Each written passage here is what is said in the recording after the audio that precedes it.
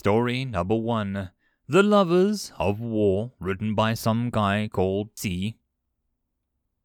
Before the human race was discovered by the galaxy at large, war was nearly unheard of occurrence. The sovereign enforced a peace throughout the sheer size of subjugation. Insurrections were swiftly put down, never allowed to fester into full-blown war. Considering the rude and barbaric by any species able to reach the stars, war had become a concept long abandoned by their respective histories millennia before any of their cultures began to explore the stars. That isn't to say that violence was unknown amongst the stars. Where there is life, there is strife. Humans, however, never overcame the warmongering ways. We did not shoot out of the stars as a united effort to bring the species together as one. Instead, we use colonization as another tool in our endless love of war. Warring factions grabbed up any planets that could sustain life or terraformed those that could not, in a bid for more resources to feed the war machines. In the span of only 5 human generations, humanity had exploded from being trapped in our lonely rock to colonizing 217 various planets, moons, asteroids, and orbital stations across 50 systems. In all that expansion, we had never found evidence of intelligent life. As far as we were concerned, we were alone in the universe. Until the day a ship belonging to the Sovereign appeared at the edge of human system named New Tarsix. Humanity was overjoyed to learn that they were not alone in the void. However, that joy turned bitter rather quickly. Humanity was offered a simple choice by the Sovereign that day. Bend a knee and join the Sovereign as a lesser caste until proving your worth, or be wiped from the galaxy. 2 words replied to their offer glowed upon the Sovereign's view screens. Frack you. That day the human colonies on New Tarsix burned. It took several weeks for reports of what happened on New Tarsix to spread to every human settlement. When it happened, the deals were broken, treaties signed, and agreements made. For the first time in her history, humanity stood together on a united front against a common enemy. And so humanity reintroduced the galaxy to war. It was 20 years of bloody warfare after the events of New Tarsix to the day that a massive human fleet, the likes of which the galaxy hadn't seen, warped into high orbit over the Sovereign Command world. Before the fighting erupted, a channel was opened and the commander of humanity's fleet made a statement. Humanity will not bend. We will not break. Our resolve will not falter. Humanity is no stranger to war. Our species has been at war with itself since our history began. Humanity has war down to a science.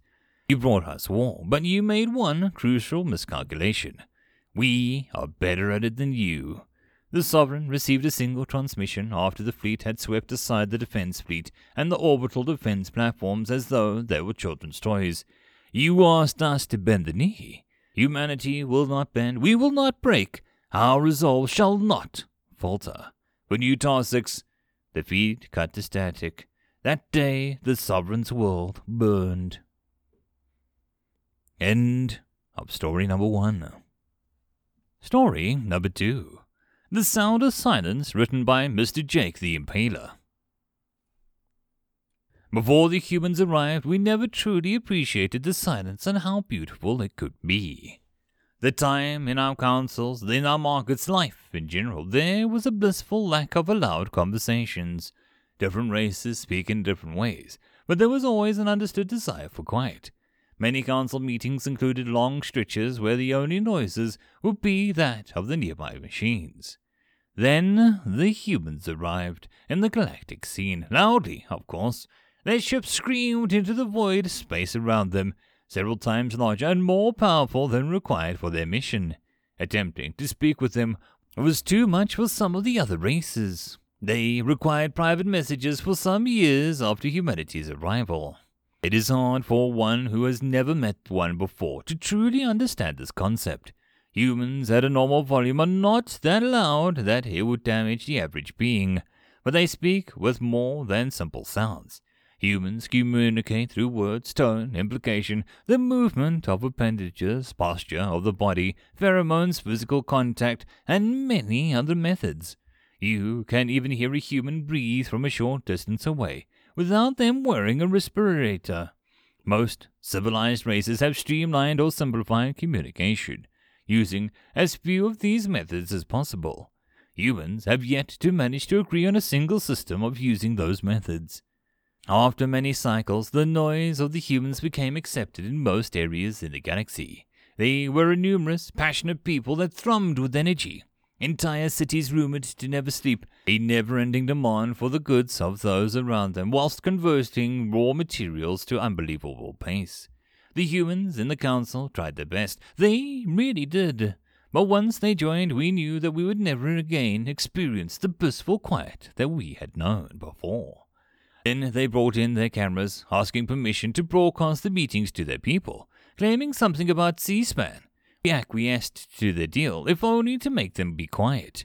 That held true until the Zar Qatari began their war. They were another elder race, but had chosen to abstain from joining the council. They chose to live isolated in their own system, foregoing their interaction with outsiders. Looking back, we really should have seen it coming. Tossed in tumultuous war, many thought that it would never experience that sense of quiet ever again, even those who never knew a human. The war went badly, a surprise attack from the advanced foe across several sectors. Several young races were enslaved or exterminated. The council argued furiously over what course of action to take. Some believed the Qatari could be persuaded to stop the madness. Others screamed for conquest and glory. The human yelled. To be frank, I have no idea what they were yelling. But the council must always make a decision, and documentation of the war was presented before the delegation. After the stories of the war some film was played for the members, we watched in horror as it played the siege of Grotes 6, a hatchery world. Our race had dedicated their entire small world towards raising and educating of youths, as in common practice in multiple societies. When the footage ended, a wave of confusion rippled through the council. For the first time that many could remember, there was silence. But this was not a blissful quiet that we had known before. From the human space, nearly all signals had ceased. The delegates did not speak, they did not move, they did not breathe. Their pheromones were quieted, not a signal to be heard. The human delegate stood, and I could see now slight trembles through one of their bodies and tears building in their eyes of another. They did not utter a word, simply filing out of the council chambers. Many eyes turned towards the human cameras. The operators were gone. A loud, passionate people disappeared in an instant. A weapon of cold, silent fury took their place. Ancient memories of a moment in the night resurfacing in many species. The moment when the night goes still, when even the wind is afraid to blow. Right before a predator strikes. Before the humans, we never truly appreciated the silence, and how terrifying it could be. End of story number 2. Story number 3. I Remember. Written by Need of Inspiration. I remember the day my brother was born. My father taking me by the hand to meet him for the first time. There, in the hospital bed, he looked so small in my mother's arms, so fragile. My father passed him to me, helping me hold him, and the feeling was indescribable. But I knew then that I needed to protect him. I remember him taking his first step slowly, cautiously lifting himself up onto his feet and stumbling across the floor. Father told me to let him figure it out as I went to help. I watched as he fell, but I was always there to help him back up, again and again. I remember playing with him in the woods near our home, a stick for a sword, slaying imaginary dragons and fighting off hordes of monsters. We were knights sworn to protect the world from evil. We were the heroes of the forest. I remember the fire as our house burned around us, grabbing my brother and shielding him from the flames. The blistering heat as it cooked my skin, smoke that filled my lungs, the sweet breath of air as we made it outside. The weeks spent recovering, learning of our parents' deaths as my brother stood beside my bed. I could still see the flames as I closed my eyes, still feel the heat. I remember hearing further attacks on the news, thousands of homes like ours burning as the fire rained from the sky. First contact with the lizards had been made, and it had been devastating. News of the ships in the sky, battles overhead as we attempted to fight back. Our weapons barely scratched them at all. Armies on the ground fighting. We'd lost much in the early days. They had thought to turn us to slavery, and so had refrained from the mass destruction that they were capable of. We learned fast, though, and war has always been a catalyst for advancement. As time went on, the battles became less one-sided. People were freed from their chains, and knowledge of the enemy was brought with them. I remember sitting with my brother watching from my aunt's flat as our leaders met theirs in front of the world.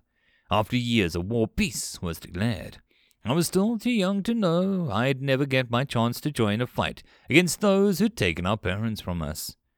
I remember humanity joining the galactic stage, discovering a community out there amongst the stars. Hundreds of races across thousands of worlds. The world progressed much further and faster in those years as technology was shared and we spread from our planet to others. We recovered as much of what we lost in the war and gained much more. I remember my brother's excitement when he introduced his future wife to me, a diplomat. Together they traveled the galaxy exploring new worlds and learning new cultures. As I flew freight, stuck behind the controls of a ship for days on end. He was my window to the wider universe, sharing the sights. He had a son of his own, and I couldn't have been happier for him. I remember the day that he was taken from me, his family visiting a newly discovered civilization as representatives of Earth. I was speaking to him and watched in horror on the screen as fire rained from the sky once more. My brother shouting for his wife and son. He told me that he loved me and he disconnected. I heard the news later that day. The lizards had struck again, him and his family amongst the dead. History repeating itself, and they thought they could take another world for themselves. Their leaders, unaware of humanity, making contact. As humanity cried in outrage, the galactic community ignored the attacks. The inhabitants too primitive to worry over. For all their advancement, they lacked the empathy that we had for the oppressed race. But humanity remembered, and the call for war was sounded once more.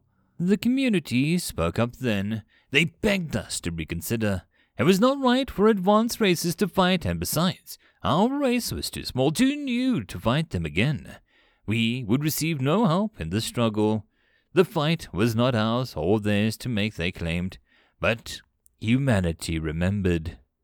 I remember you, brother. Today, I joined the fight against the lizards. They took our parents from us. They took you and your family from me. Today, I take my sword, and I become a knight once more to rid this universe of evil. But no longer do I use a wooden stick. I now have a state-of-the-art gunship. If the lizards thought humanity would stop innovating new weapons because the war was over, then they really never understood humans.